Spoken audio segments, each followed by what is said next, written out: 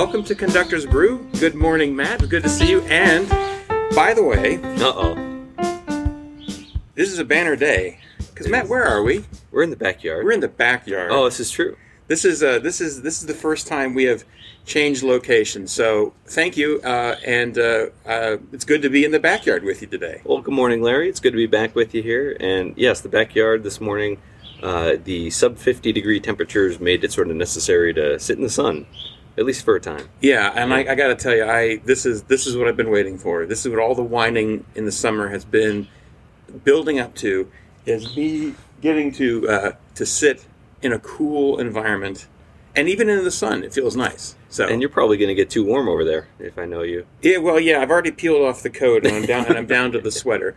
But I think I'll be okay for the time. But yeah, it's so nice. Fall is here. The leaves are changing. It's gorgeous. Can't complain. No. I can't complain anymore, which is a little sad for me because I do enjoy whining about the weather. Well, we have other things to complain about. Yeah, I'll find something else. I don't think that's a problem. Well, we've got our crew back here with us today. This is another crew day. I was going to say, one thing we can't complain about is having Matt McKeever back in the studio. That's true. It's nice to be back. Here in person. In person. In persona. Yes, but Brandon heard he was going to be back and decided he needed to not be here. Yeah. So Brandon is coming over Zoom. He couldn't take being in the same yard. It's very sad how this is all deteriorated. Now, he and I see each other, every day as it is. So. Yeah, you've kind of maxed your giving him level a break of time spent in the same room. No, Brandon is joining us via Zoom, but we're glad to have you here too, Brandon. Well, shall we? Thank you for having me join you through technology. Oh yes. Oh, the joys. Okay, go ahead, Matt. Yes. Shall we get right into the coffee? Let's do the coffee. Yes. So today I've been on a as you all know, I've been on a coffee kick, and today is another Trader Joe's day. And I think out of the 2 Trader Joe's bags that I bought recently, this is my favorite. Oh yeah? It's the Honduras Colibri Esmeralda, which is a light roast, small lot, and it is I've done it 3 different ways. Again, so I've got the regular drip coffee, which I'm drinking right now. And it's delicious. It tastes like blueberries and chocolate. So even with the drip, you're getting the subtleties. Mm-hmm. Are we going to do another taste test? Yeah. Oh, so and you got the siphon out? Yeah. Oh my gosh. Yes, we've got. Okay, so you two, you Larry and Matt have the French press, and you can taste the drip whenever you'd like, and then the siphon is just finished brewing, and so that's ready to sample as well. Okay. So which would you prefer to have next? I'll take a little drip. A little drip. All right. There you go. Keever's going for the traditional. It's going to go down. I'm going to go for the mountaintop. I'm going to go up instead of down in this tasting endeavor. So give me some of that siphon there. All right, siphon coming right up for Larry. Matt's going with the drip. Matt, I'm curious about how it tastes different than the French press to you. It's less fruity. Really? Yeah, it's less fruity than the French press. You get more of the dark chocolate. I think you get a little more of the honey as well.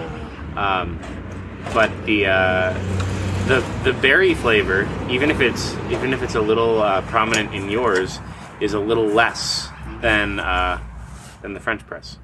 And that was, I discovered that last week, is that the French press got more of the flavor, and I got my siphon now.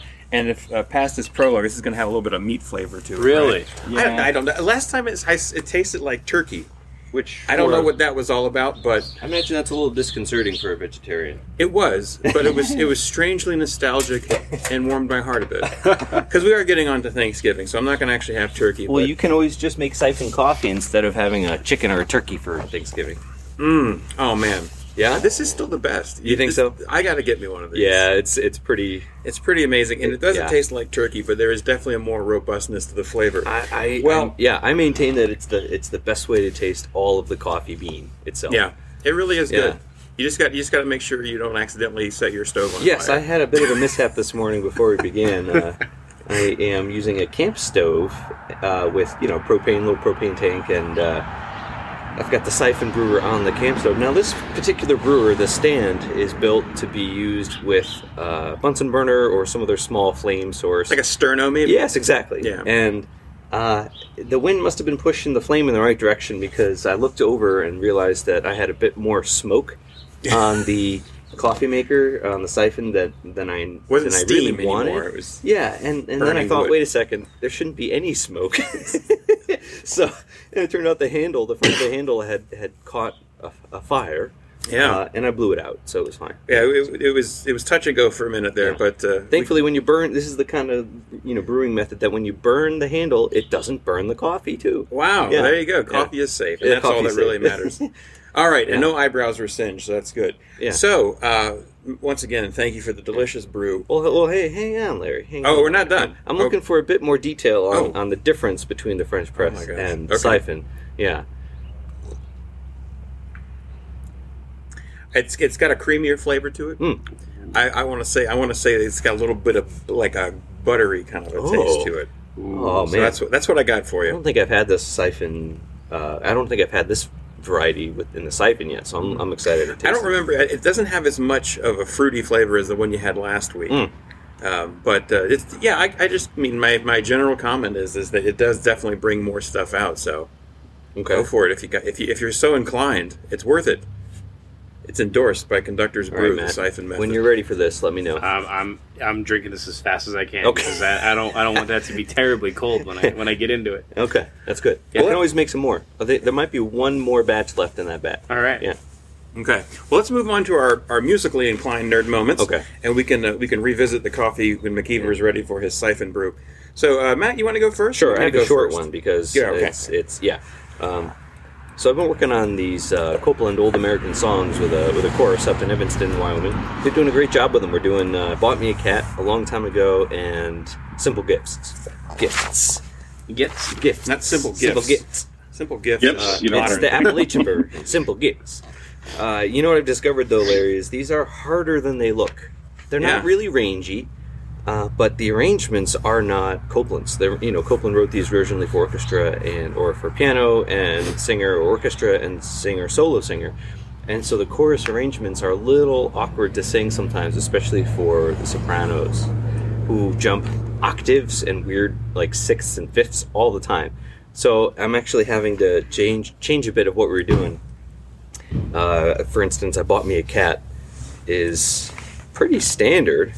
In terms of its instrumentation and singing. We're doing piano and chorus, but the poor sopranos have to like pop in on an offbeat, like high F kind of a thing, and so I'm just changing it so that all of us sing the melody instead. So I'm cheating. Oh, yeah. wow. Yeah, we don't have a ton of time to learn them anyway. So we've got a concert in 2 weeks, and we just learned "I Bought Me a Cat" last night.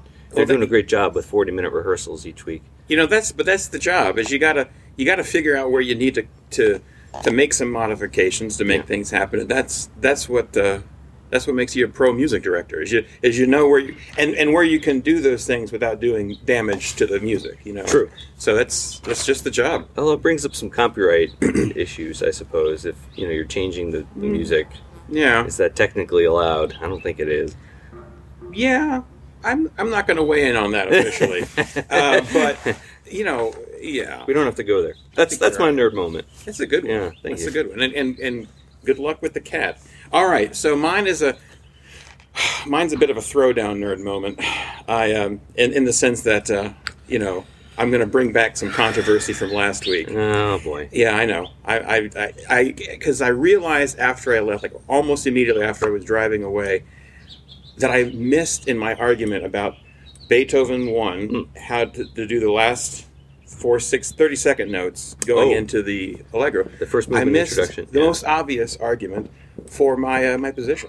Oh, It was really? right in front of my face. It was right in front of my face, and it made me upset that in the heat of the moment, I couldn't throw this down, so I have to bring it back today. Should I go get my score? Huh? Should I get my score? Or You can if you would like, or you can. I have mine here if you want to look at mine. okay, well go ahead. All right. Okay. So we all know.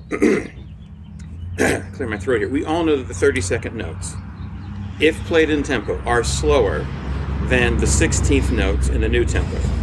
Is there a tempo marking for the introduction? There is. And what is it? I'm glad you asked. It's eighth note equals 88. Okay. So this is we're getting Oh, in. you're right. Here we All right. come. Here we go. right. I think you might see where I'm going with this. So the 30-second notes are definitely slower than the 16th notes, right? If you play them as exactly written. Would you agree? Okay, let me get my metronome out. Well, while you're doing that, Okay. let me just tell you that they are. So the 30-second notes equal 1/8 note, right? So 4 30-second notes equal 1/8 note. That means in the space of time it takes to play those 4 30-second notes, that would be 88. Okay. So it takes those 4 30-second notes takes the space of exactly 1/8 note. So in terms of metronome marks, those 4 30-second notes are in the space of 88 beats per minute. Da-da-da-da-dum. Dee da da da da da da dee and 4 dee da da da dum. Bum-ba-dum. Yeah. Okay. So you with me on that? I'm with you. Okay. Now the allegro is half note equals 112. Okay. Okay. And those same 4 notes are now 16th notes in the new tempo. So that means they take up the space of a quarter note, right? Okay. So if you take 112 as tempo marking, then that quarter note space of time is 224. Yeah.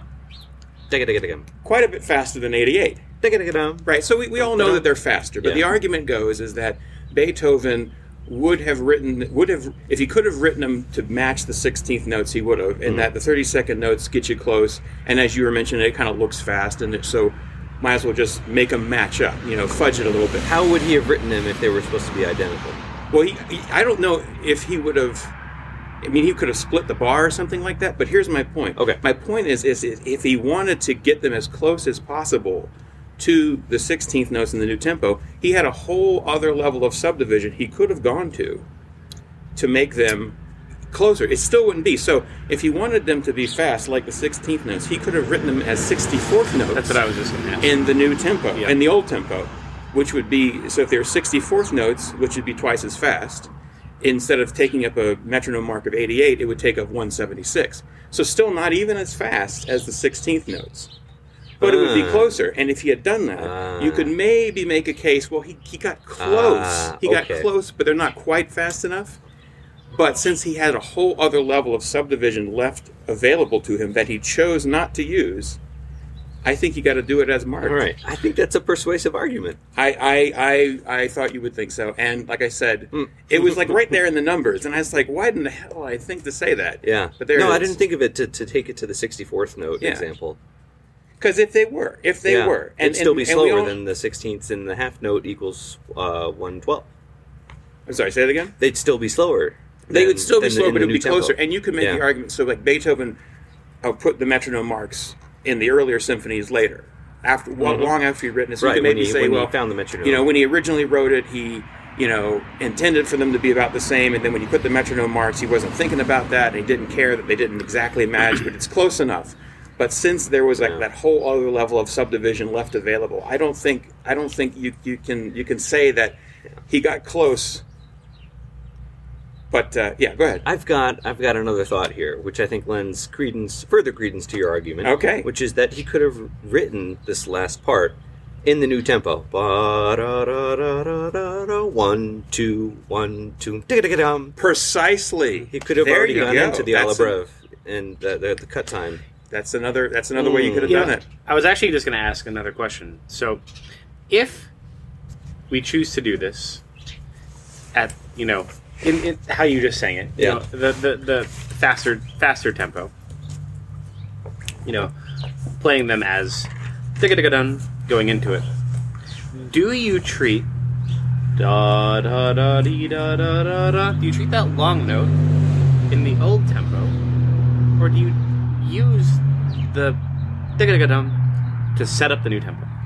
Is it digga-digga-dun, dum-ba-dum, dum-ba-digga-digga-dun, or dee da da da da da da dee faster, digga-digga-dun, dum-ba-dum, bum-ba-digga-digga-digga-digga-dum. Well, I would do them faster anyway. So I'm not sure I'm so following. so you're So, asking how from a movement perspective. instead of using the pickup, digga-digga-dum, in the old tempo and then move directly to the new tempo on the downbeat, you use those pickups to set up the new tempo. No, I don't think you need to. Yeah. Because here, this is what I think I said this last Oh, yeah, this was a- 'cause yeah. all you need is beat 2 to show the 16th notes. Yep. So this is not going to play on the radio, but so dee da da dee da da da dee dee da da da dum bum ba dum. So you get 1 and then 2. You know, Yeah. the distance between 1 and 2 gives them the tempo they need for the 16th. Maybe. That's all they need. Maybe conductors can't do it, and so that's why. Oh, you think so? You think that might be why it happens? Maybe they're just like, oh, just give a pickup in time and just play it faster. Maybe. Yeah, but they all, It's wrong, yeah. And I fully understand it is a little tricky. But if you work with your group, and they know what to look for, and they know to look for that beat 2 in the second beat of the first measure of the allegro, they'll be able to place the 16th notes. You know, I think that's true. I actually think that Matt made a really, really good argument when he was talking about the Yeah, the I like that even better. well that he could have changed into the Alibrev earlier. Yep. On that instead of making Yeah. a dotted half quarter Because note. now I'm really thinking of Fidelio Overture. We'll make another one. And how he, he sets up the new tempo, like without really changing the feel, like the faster tempo, without changing, anything really from the slower, and then it sets it up for 2 bars, and then you have the horn, bum ba-dum ba-dum ba da da da dee da dum. He could have done that. Yeah. It was in his wheelhouse to do And so. yeah, and that's what I was saying. I was like, if he wanted to do it, there was ways. Matt's what he brought up is, I think, it would be even more of a solid way to do it. Yep. Because then there would be no doubt about it. Yep. But the other thing is like I said last week, it's kind of like a jokey Haydn thing, and we were talking about that. Well, last week was so much about how Haydn influenced so much Beethoven. It influenced Beethoven so much as his teacher. So. I don't know, and plus it's on the page. It's the ink. I tend to just default to the ink unless I got a good reason not to do it. So where did Matt go? I think he's making some more siphon. Oh, okay. I'm going to butt in here for a second. Yeah, go ahead, Brandon. Ask Do something, I Larry. was about to toss to you anyway. I've obviously there's opinions on both sides of that, but I question the figuration of the fast notes leading into a dotted half note.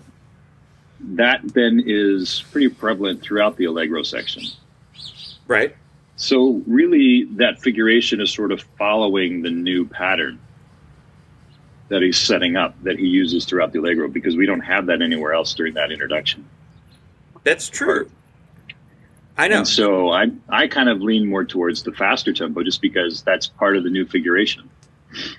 And I totally get that, and I think that's the strongest argument for it. But what I go back to is that rhythmically he could have gotten closer if he wanted to do it. Sure. So that shows me intention. And the other thing is, I really just think it's supposed to be like a little humorous. Like he's intentionally doing it, quote unquote, wrong to make a joke.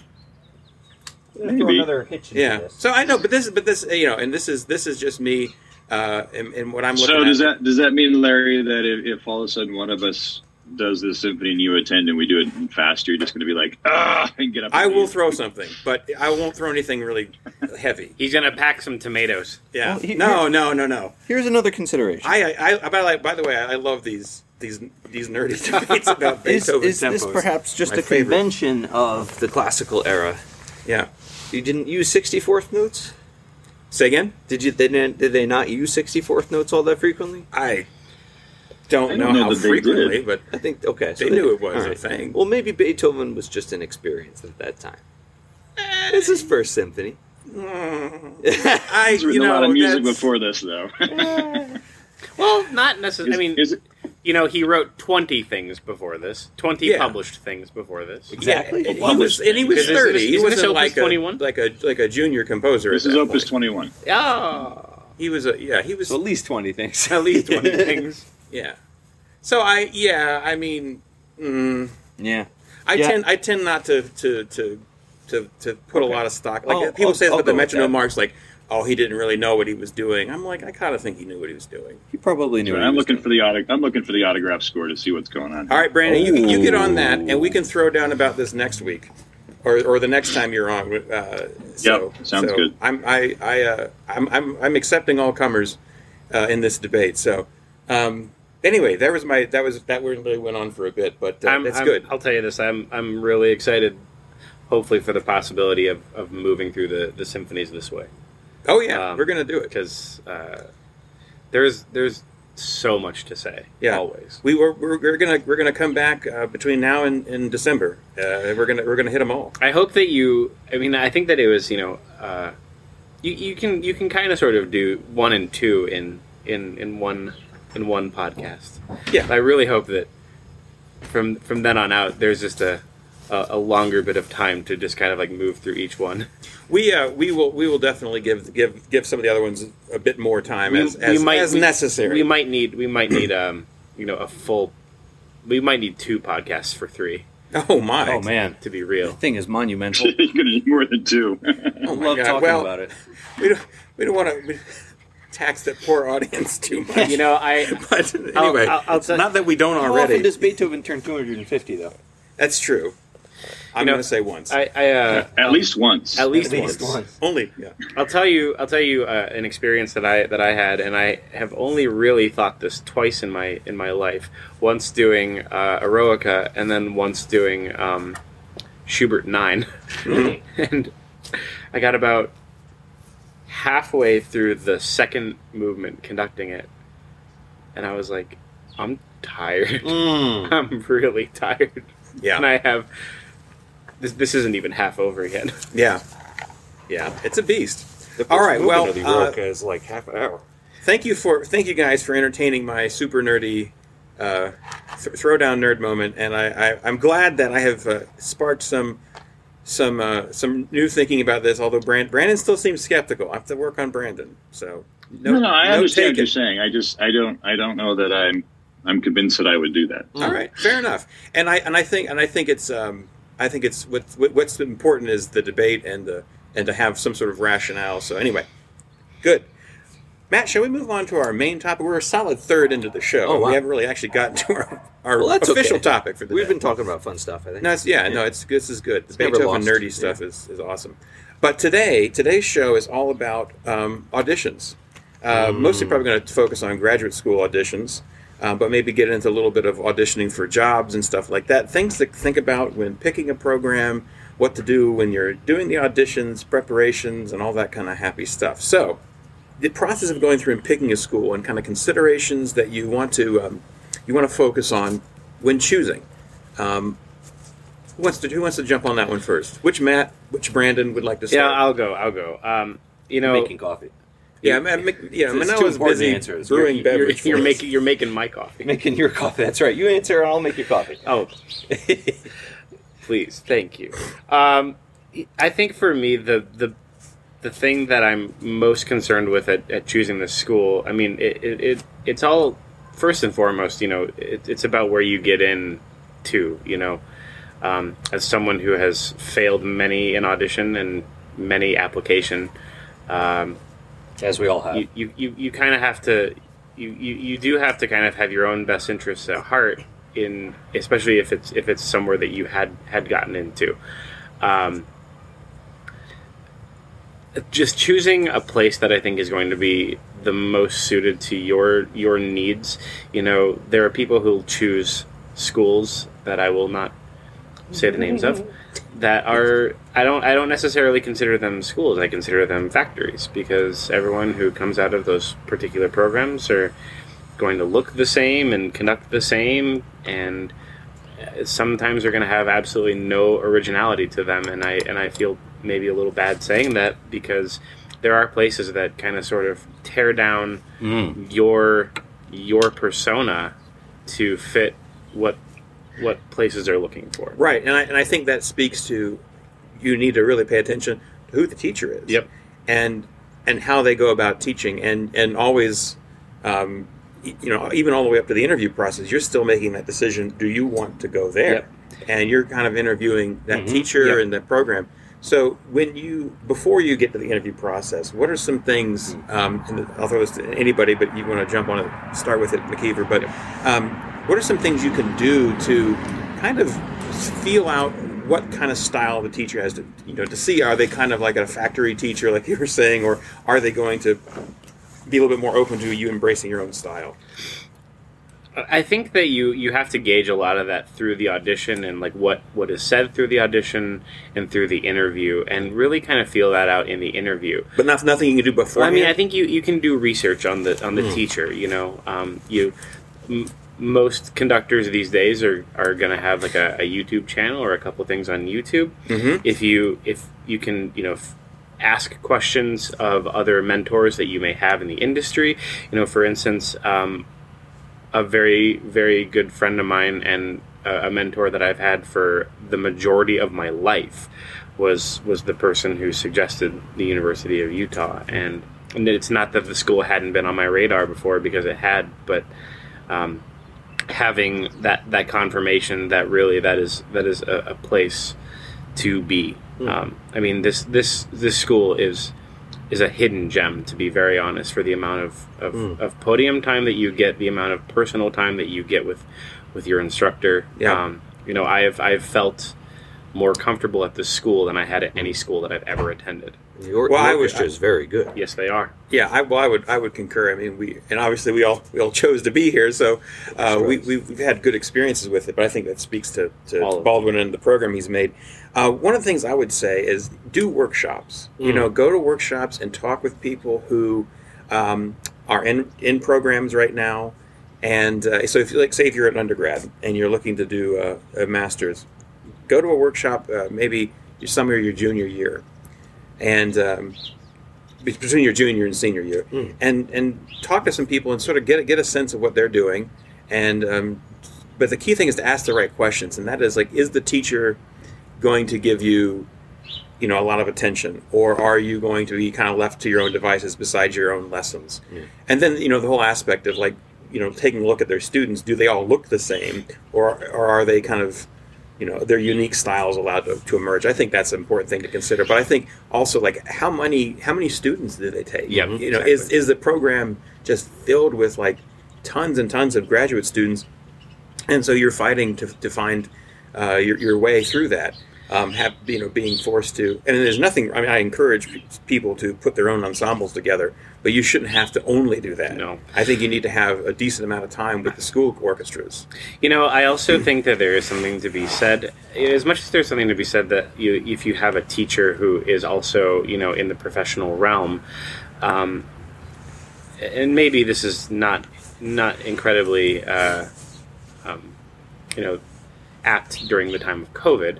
But if there's a teacher at a university who is also balancing a professional orchestra that they have to do during the days, it's really a question of where do you fall into their plan. Yeah, that's a great thing to think about. Very important.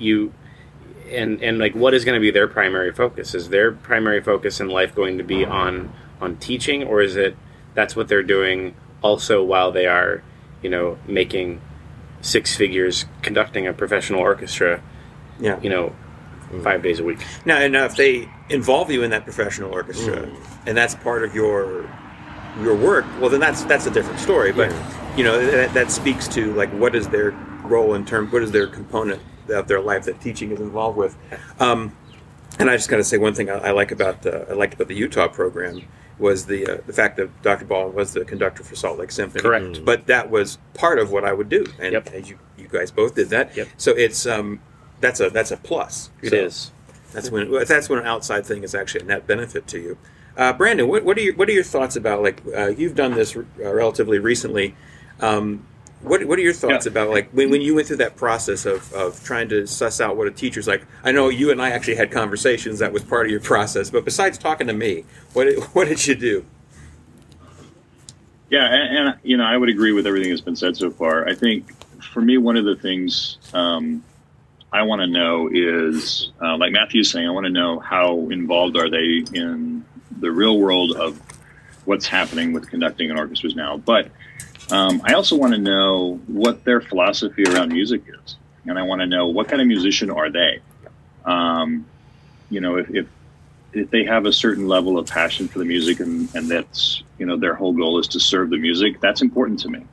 If their goal is to serve themselves, I don't want to hang out with that person, and I don't think I'm going to learn from that person. And being an older student, I'm in a different phase of my life anyway, and so I'm not like a young kid right out of grad school who doesn't really understand where all the BS is sometimes. Right. And you get kind of these false images of these guys or women, and you can kind of be starstruck sometimes, or you're sort of just steamrolled by their personalities, and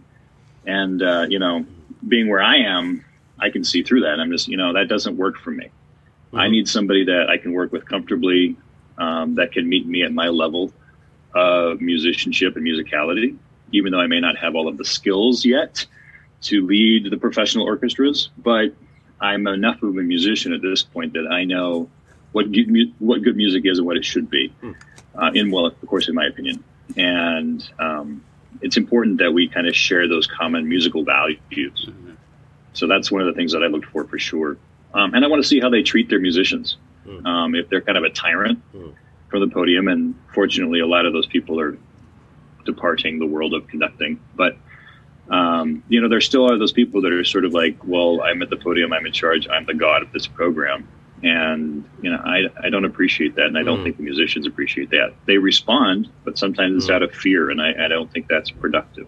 Interesting. Yeah, I just got to say, just to put a finer point on that, being a tyrant can get results. You can do that, but it's just I don't want to live with that. But I don't want to hang around that. That's just toxic. At what cost? What cost? And you can get results in so many other ways. And I think unfortunately people confuse anger and that kind of rage with strength, and they confuse it with competence, and it's not. I mean, you can be rage-filled and competent, but you can also be not rage-filled and competent.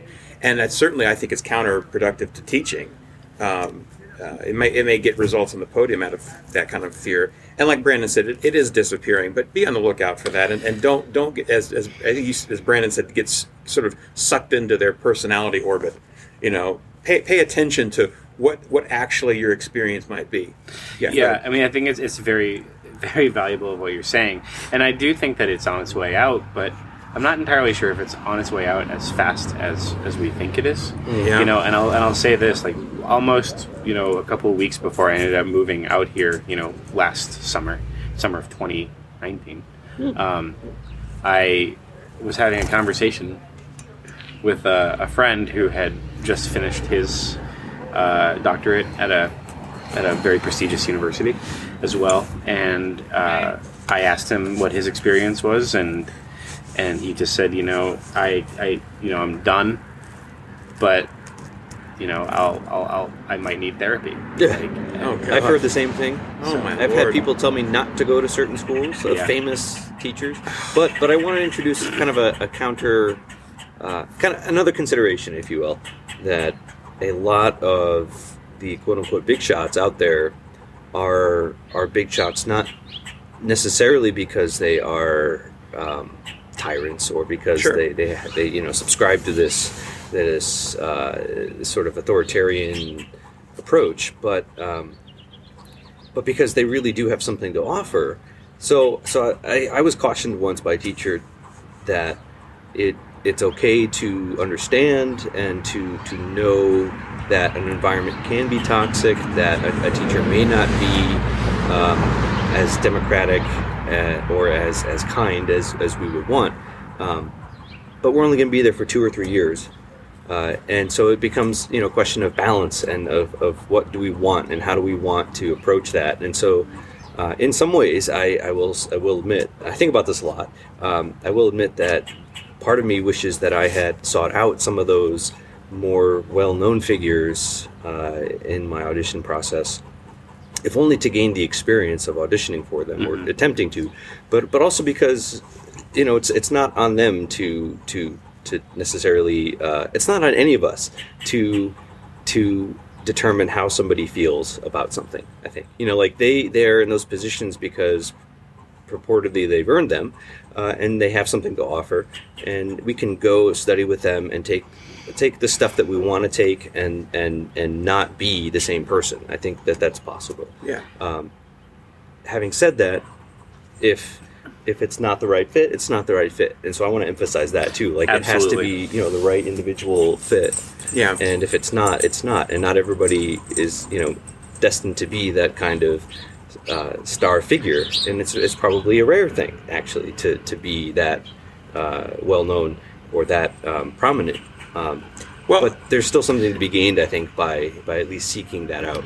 Well, but one of the things is that I wanted to say is that absolutely you can be tough, and I don't want to confuse like tough with being a tyrant, because you can be tough without being a tyrant. You can be tough, have very high expectations, and have no problem letting somebody know about it without tearing somebody down. Right, without breaking down their spirit. Exactly. Exactly. And I think, and like you said, people who are at the top of this industry are there mostly for a good reason. And I think that you have you have a lot to gain from that. But the thing is that I think sometimes people they confuse that toughness that we want, that exacting, holding to a standard that you want from a teacher, with rage and that kind of angriness. So, I'm sorry. I have 3 points. All right, I'm gonna. It's okay. I talked a lot. I'm having a lot of coffee today. Yeah. By the way. Yeah. What do you think about that? Siphon? I just had the siphon. It's phenomenal. Yeah. It's brighter, and I actually feel there's like a little bit of a smoke to it. I think that might be what was the turkey. Yeah. that's the savory. turkey. It's like a savory meatiness. Yeah. Wait till the stuffing part comes in. It's Great.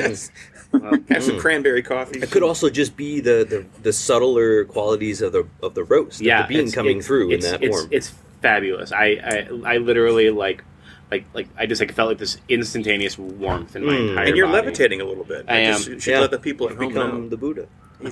He's off the ground by 4 inches. Okay, your points. You have 3 points. I have 3 points, and one of them is going to be probably a topic that we can kind of elaborate on if anyone has ever been in the situation. But the first point that I'm going to make is, there is an experiential learning process that we've learned, and piggybacking on what Larry said about toughness. I think that sometimes people get into just a comfortability of being who they are and are unwilling to step outside of their comfort zone to learn. Which, if you're not going to step outside of your comfort zone, you're not going to learn anything. You have to learn in an environment where you're uncomfortable but not in panic mode. Those are the 3 sort of levels, comfortable, uncomfortable but are still learning, and then panic mode.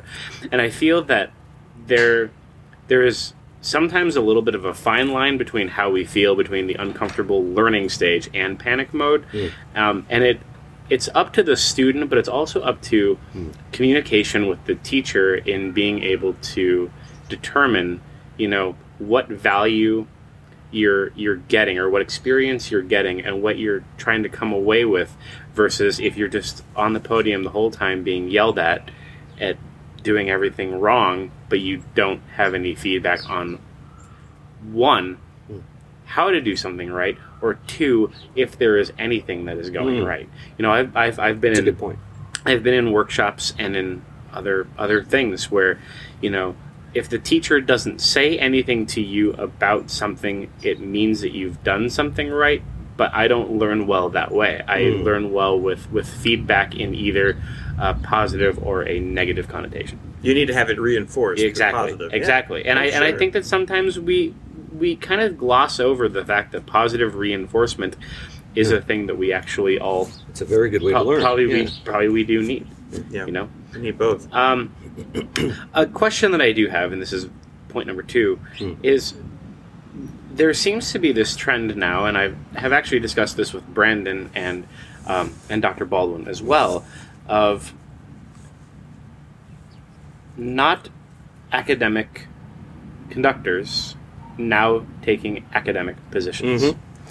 And I kind of want to know your guys' thoughts on that, because someone at some point in their life had a big prestige, with a large orchestra, a professional orchestra, and they have now taken a university position. What does that say about the pedigree that you're going to come away with at that point? Oh, well, I mean, you just would take the teacher's experience, that, in other words, that teacher's experience would help inform you as their student.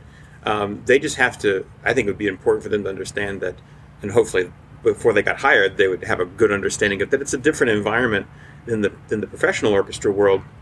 But I think that would be, I would love to study with a teacher like that. That'd be, like I said, it all depends on the experience they had, but I don't know how common. I don't see them as separate worlds so much. Oh, okay. You're right. I don't think it is. You're going to say you don't think it's particularly common? Well, I was going to go somewhere else, but you go ahead. Oh, what I was going to say is that, usually people kind of focus on one or the other. And I love teaching, and so that's why I went and pursued the doctorate to do that.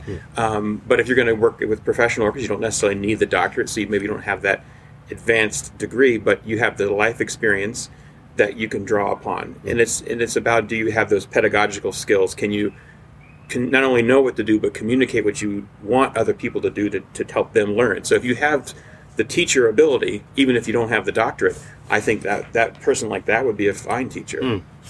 I agree. My concern with that is, if these professional, if these men and women who've been on the professional orchestra conducting circuit suddenly decide that they want to take a step back from that, but they still want to conduct and they want to pass on their knowledge. If they all start deciding to, or if the market's just really bad in the orchestral world and there's this glut of conductors who don't have work all of a sudden, I think the hiring committees on colleges are more likely to hire those folks because they have more experience than they are to hire somebody like us who is fresh out of school, really, just a few years of professional experience maybe, and they're looking, these university hiring committees are probably looking for somebody to helm a program from that point of prestige. So that's my concern.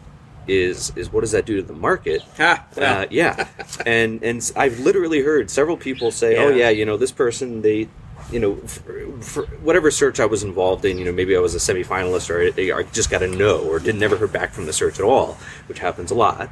I really appreciate the ones that say, we've decided to go with other candidates. Absolutely.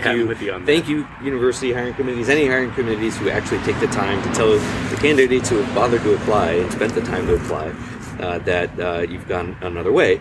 I lost my train of thought. What was I talking about, guys? You were talking about the fact that what hiring committees are looking for. Yes, and the professional experience versus the person who has the degree. Yeah, I've had several individuals involved in these hiring committees tell me, we're looking for either somebody who's looking for a retirement gig, quote, or some new person that we don't have to pay much. Yeah, and that's the reality for some of these searches. It is a tough thing. We're kind of getting into the job search aspect of the show, but those are auditions too. But and that's why we go to college to get jobs. We're getting a little long on time, so I do want to get into some of the nuts and bolts if I can. Yep. Switch topics. Please.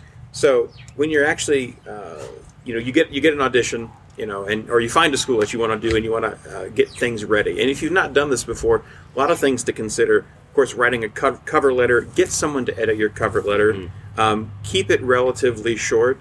Mine has gotten a little wordy over the years. I guess it's because as I age, I do more stuff, and I try to. I really need to say this. I really need to say this.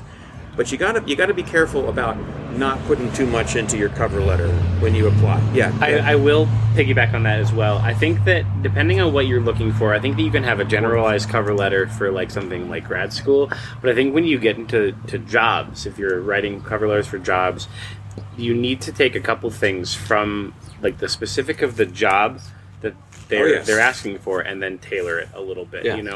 Well, they'll say in the application, we want an applicant who has this experience. Yep. You should speak to that experience that you have Correct. in your cover letter. Absolutely. And if you don't have that experience, you probably shouldn't apply for the job. Even if they don't say it, you can read between the lines on those postings, and you Yeah. can tell what they're looking for. And Yep. you can. I think you should.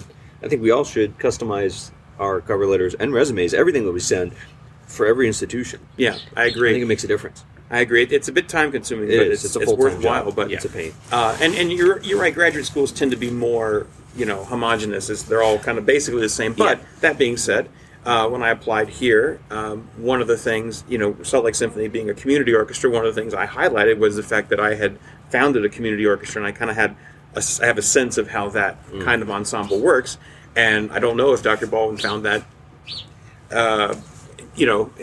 important in his decision to bring me on as his assistant, but I felt like it was something important to highlight. So there are sometimes things, especially at the doctoral level, if there's an assistantship and there's an actual job that's part of it.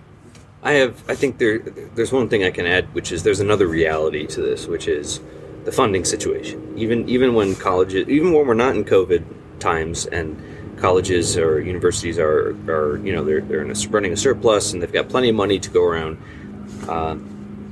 Even when that's the case, music departments are often the ones that get the least funding, or the arts departments, I'll say. Humanities tend to be a little bit on the lower side of receiving university funding, I think. And what a orchestra director or conducting professor may choose to do each year, I think, depends on what's available. If you have a certain amount of funding allotted for your program, and you have 3 people audition, you're going to take the best one because you want to use that funding. You want to show that that's being used and that you want to get the funding for next year. Because if you start turning down money in the department, they're just going to stop offering.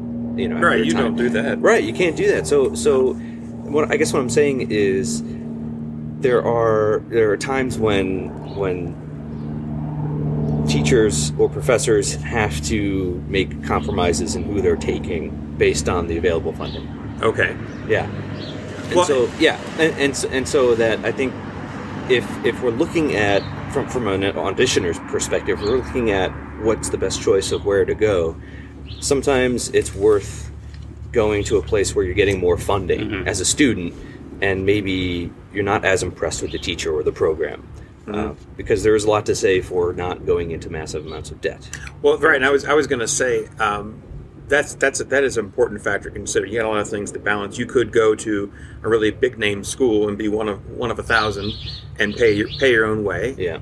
And you have that experience with that teacher, and that could be helpful too. But then, if you can get a program that has an assistantship, that experience is really important, especially if you're going into it, not like Brandon, who is going into it after having experience in the real world. But if you're going to kind of going straight through school and you're going into a graduate program, if you get that TA that has some teaching experience, even if it's not like, exactly like if you don't like the TA that we all got was really amazing because we got to conduct as part of it. We got to work with Salt Lake Symphony. But even if you're being the TA for a class that's not necessarily in your field or something like that, you're still getting teaching experience. You're still getting that professional level of experience. And that kind of thing not only helps pay your bills, but it helps you get a job afterwards. Employers want to see that. Don't discount the TA. I think that's an real important thing to consider, especially at the doctorate level. I really think it's important. Really, I mean, for anyone who's applying for things, I especially master's and doctoral programs, I would say honestly, if you're really paying your way, you're not doing it right. Yeah. Well, I wouldn't quite go that far. I might be eating my words later. But. Well, there's always been those who have the means to do that. Well, and if that's the case, then I don't see a problem with that. Yeah. So I'm sorry. Yeah. Yeah. What I was just going to say, I'm sorry to interrupt, but is that you want to try to get a TA, but there could be that year, like you said, there's one TA that gets funded, but the teacher will take 2 more students. If you really like that program, really like that teacher, and you feel like you're going to get the kind of attention you need. And you can do it. Not everybody has the means to get loans or just have the savings. Then maybe it's worthwhile. I wouldn't go so far as to say if you don't get a TA, don't bother. But it's just one factor to consider.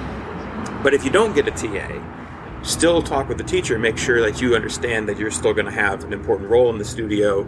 You're still going to get the podium time, which any good program would do that with. Yeah. But it's a balancing act, and these are all things we have to consider in everybody's personal situation. We were all fortunate to get the TAs. Brandon, did you want to jump in here?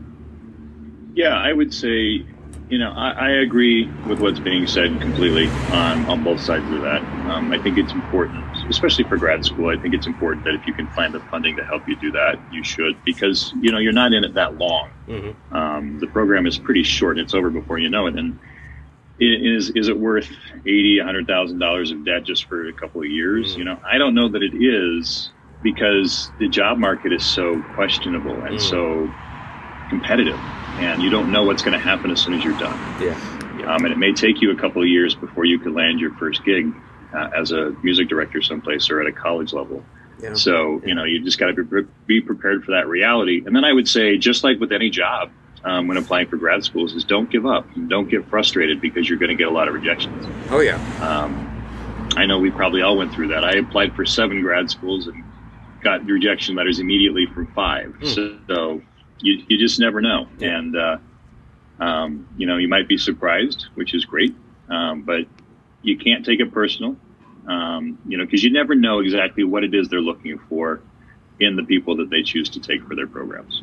So, and I think that's what I would add. I think that's a great additional comment. It's like, don't let that first couple of rejections think, nobody wants me, because teachers are all looking for something specific too. And like I said, with here, maybe my community orchestra experience was something that Dr. Bowman found particularly attractive because of the Salt Lake Symphony. I don't know if I've ever asked him that. Maybe I have. But anyway, so let's hey, Larry, I just have one additional comment. Yeah, maybe this is a conversation for another mix-up with all of you, but we should talk about your video. And oh yes, I'm getting into that, and how that might play into the auditioning for or against you, or how do you even get a good video when you're like in my situation where I was coming from a background of not having any conducting experience in front of an orchestra. How do you do that so that you could try to convince somebody at an orchestral level that they should take you? That's absolutely a thing I was planning on talking about. In fact, we can just go ahead and move on to that right now, please. Because we're getting into like the sort of the things you need to have. So we talked about the cover letter, but video is very important. One of the best ways to get it, if you don't, so I was working already for 10 years before I went back to get my doctorate. So I had an orchestra that I could get video with. But the other way to do it is to do workshops. And this is probably the best way to do it, because you are going to be conducting an ensemble. That sounds good, first of all. Usually, yeah. You want to check that out before you go to the workshop. Make sure that they're decent. But you can do rep that you wouldn't maybe normally get to do, even if you do have access to like a school ensemble or something like that. You're not going to maybe necessarily be able to do American in Paris or whatever. So yeah, I think workshops is the way to go. But that's definitely something to make sure you plan for. Now, if you don't want to do workshops, say you got something kind of last minute. Matt's over there singing and distracting me.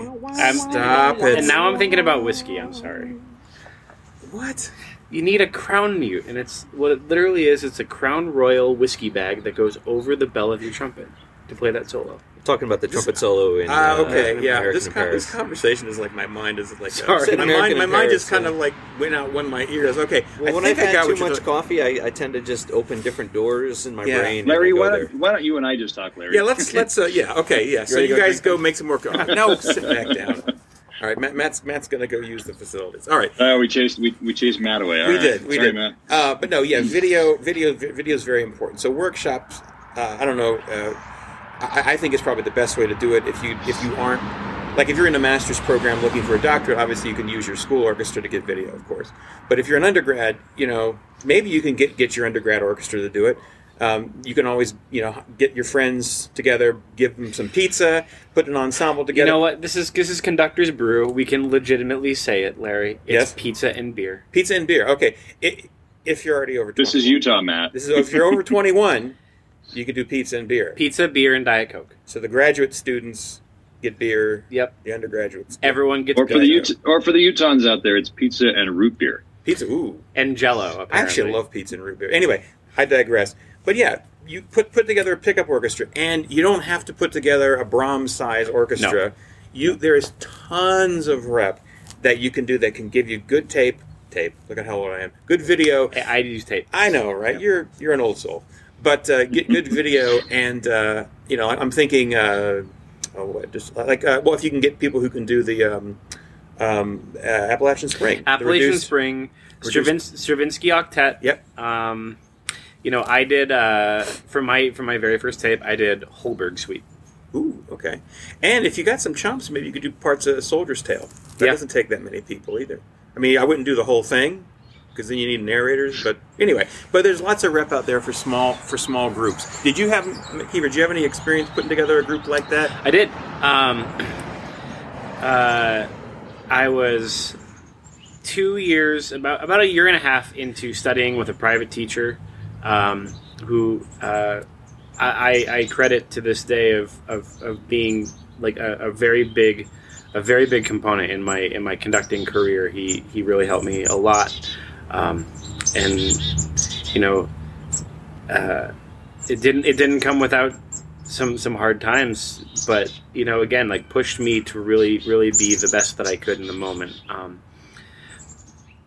And I will tell you this, I tried to do the Stravinsky Octet, and I could not find 8 people whose schedules could align for like 4 months, and it was an awful experience of trying to do that.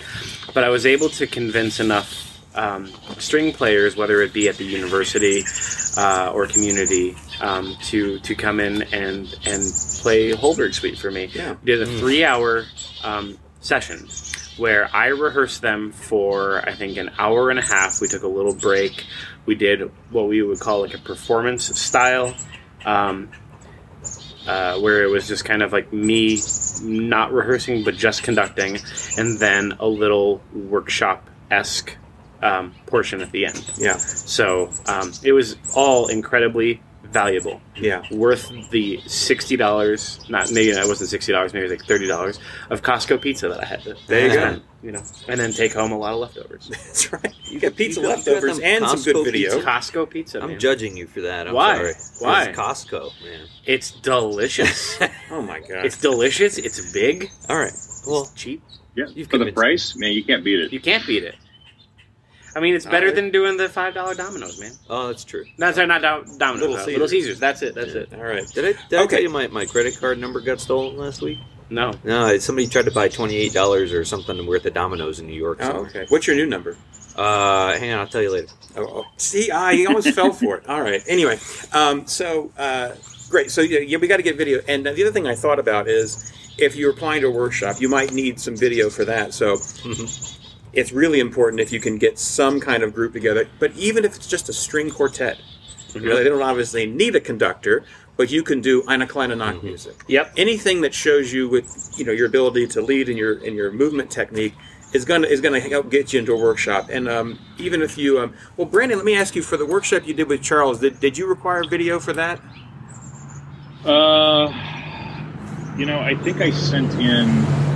He did, but I didn't have anything with an orchestra, and so I actually sent in a thing I was conducting with a choir for a holiday program that I had conducted as a choir conductor, and so I sent that in, and he accepted that. Yeah, and I think that just it speaks to the fact that your movement and your musicality and that works. So you don't have to think I have to have a Brahms symphony, on video before I can apply for a workshop. There are ways to get it done.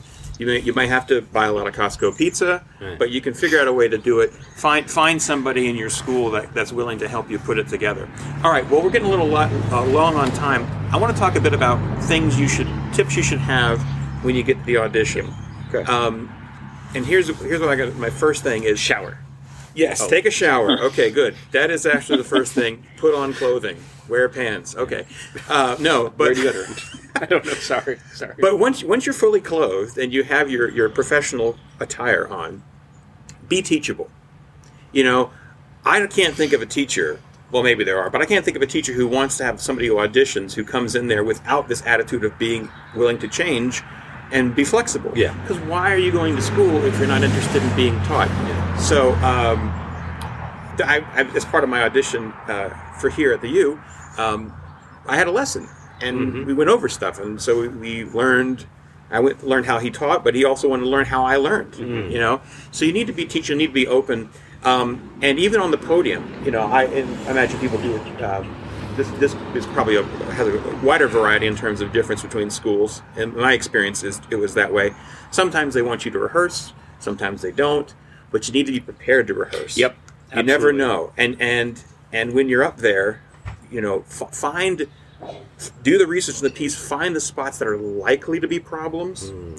And maybe that orchestra doesn't really have a problem with that, but at least you've got 3 or 4 things that you know in your mind that are usually the harder spots. And be prepared to just know what that is. Yep. On that note, I think it's really important to have an opinion. And not just to be able to get through the piece, but to have thoughts about how it should go and what you think what you think it sounds like. Great, you know, something within reason, of course, but an opinion about how it goes, showing that you're a musician, you're a leader. Absolutely. Great example of this. Beethoven Symphony 1. I auditioned. Bring it back. Book in. I auditioned. That was an audition piece for me once, and I had an opinion, as we've already heard, about how to do that transition. And they had been doing it the way you guys were talking about with making the 30 seconds like the 16th. And I said, look, this is my opinion. This is the way I want to do it. We're going to do it this way. And they did it. You know. So anyway, that's a good example. You know, if we're talking about tips. If you can find this on a video beforehand, like if you can find a video of the orchestra performing, learn the setup.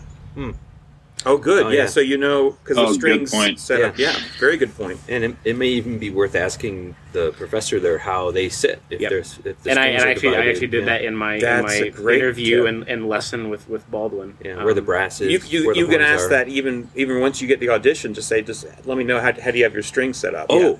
That's something that actually brings up a good point. The second I get into a room, the rehearsal room, for an audition, I'm looking at the orchestra. I'm thinking, where's principal flute? where's the principal flute? Where are the principals, the wind principals? Where's that wind quartet?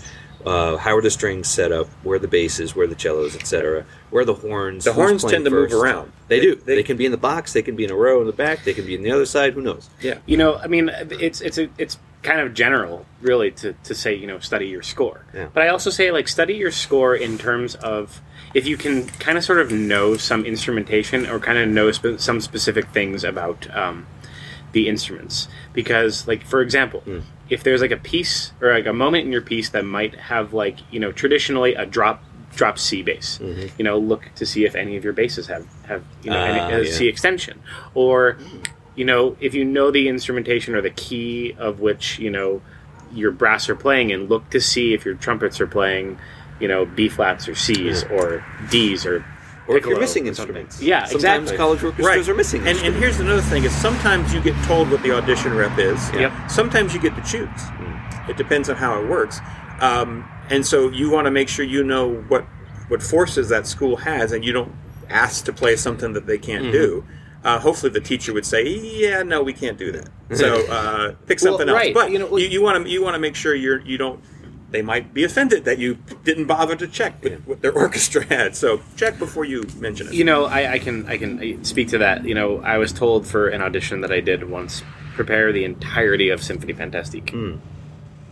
Oh, and we did the first 3 movements, just excerpts from the first 3 movements. So it's like, did I really need to prepare the last 2 movements? No, but now I have that score prepped. Yeah, true. It's repertoire that we should have learned. Anyway. That's for when I have to have in your back assist pocket. Matt Minella. Okay. Any other thoughts? Oh, another one. Number your scores.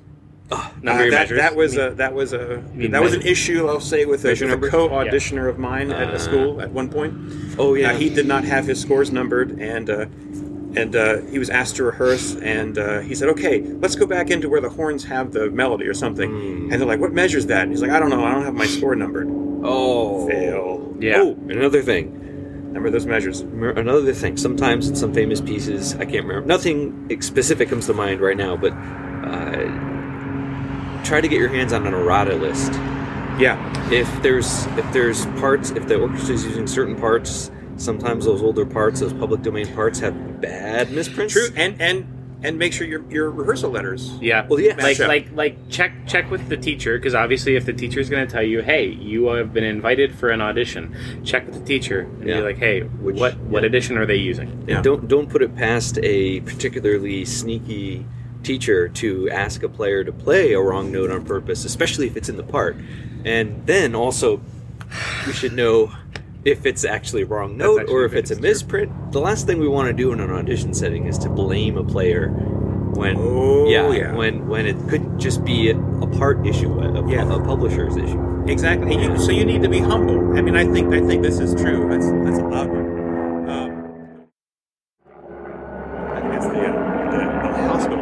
Anyway, but you need to be humble, right? Don't jump to like, oh, you messed up, like, and oh man, because you want to show that you're Mr. Smarty Pants and you've got it all figured out. That always backfires. It's better to err on the other side than that. Well, there's than blaming. Oh, there we go. We got some noise. I want too quiet. I want to say one more, and then I feel like Brandon should also. Yes, Brandon, you need to just shout out more. We're not hearing enough Brandon's voice. If you, as the conductor, make a mistake, don't ever blame anything on the orchestra. Yeah. Gosh. Take a moment. Don't cover it up. Take a moment. Say, my bad. You don't need to go into like grave detail. I did this. Just be like, sorry, my bad. And again, you're applying to be a student. You're not expected to be perfect, but you have to show that you can recognize when you're wrong so that you can correct it. I think that's part of leadership. Yes, absolutely. And you don't want to be like, good leadership. Beat your chest and like, whip yourself with the cat of nine tails or whatever. Like, oh my, be like overly dramatic about it. Just like, oh, I'm sorry. That was mine. Students may not know. Grad students will probably know. They've seen more conductors. Professionals always know. Yep. Yeah, you can't hide it. No. You can't hide it, and you just come off looking just like a jerk. Fool. Yeah, Brandon, jump in here, man. Sorry. Yeah. I've just got two quick things. First, I'd say be yourself. Don't try to be somebody else. Don't try to be some model conductor that you've been watching on YouTube. Don't try to imitate somebody else. Just be the musician that you are. And the other thing I'd say is be friendly. It's hard because you've got so much going on in your head. You're nervous. You're standing on the podium in front of an orchestra you've never played before or played with before. Your baton is probably shaking and quivering a lot while you're trying to give a downbeat. And that's okay. Everybody knows that. But just remember that, despite the fact that there may be a few folks that are sort of there to try to trip you up, that's kind of a rarity. And really, everybody just wants to see you do a good job. Yeah. And be just be nice, smile, acknowledge your principal players. If you can talk to any of them, if you have a chance to do that, get to know them a little bit. It's hard to do in such a short period of time, but I remember when I auditioned in the both schools I auditioned for. It was important for me to not only get to know my fellow auditionees, but I wanted to try to meet some of the players and just kind of get a feel for what do they like about the program and how are they doing and how long have they been playing, and just try to have some sort of rapport with them, because of course that helps if you end up working with them anyway. And like at the University of Utah, I ended up, of course, going there or going here to the university. And when I finally started my first semester, I did have a couple of the players come up to me who were at the audition that previous spring and said, "Hey, it's great to see you back. We really enjoyed having you audition." And that was very nice of them to do that. And I think had I not taken the time to just acknowledge them and try to say hello and be friendly, they would not have even cared probably. So, but by and large, despite the nerves and despite everything else going on, you got to just try to block that out, focus on what you're doing, and be your best self. Yeah, and the other thing is, like, everybody in that room has auditioned. Mm-hmm. Yep. Not necessarily for conducting, but on their instrument. They all know what it's about to audition, and they don't expect you to be just cool and calm and collected all the time. I mean, you don't want to be overly like, oh, I'm so nervous, and like, self-deprecating to a fault. But at the same time, false confidence, people can smell that a mile away, and it just turns people off. And that goes back to what we were saying before, like this thing the conductors have to be this like tough person up on the box and bossing people around. People don't want to see that, especially from a graduate student auditioner. They want to see somebody who is open, warm, wants to do a good job, wants to be there with them, wants to make the music as good as they can do it, but at the same time is humble, and will admit a mistake and certainly not try to blame it on the orchestra. Okay, so we're getting a little long on time. Again, let's get into final thoughts. Sorry. Huh? Oh man, We're longer on time. can I just do two more? Yeah, you got it. 2 more points. Go for it. And one thing, again, if you're, I'm just going to say this as a particularly nervous person and a person who perspires profusely. I'm apparently all about alliteration today. Profusely Profusely. perspires. Dark colors are fine. Don't ever let someone tell you that dark colors for an audition are bad. Oh, for clothing. Yeah. No, I love dark colors. You're more visible too. I think your hands a are more dark visible. shirt, yeah. Good point. Oh yeah, we didn't talk about what to wear, did we? We did talk about wear pants. Well, we got Well, that far. other than getting dressed. No, I mean, like, do you wear a jacket? Do you wear a tie? It's the question that I deal with daily. Yeah.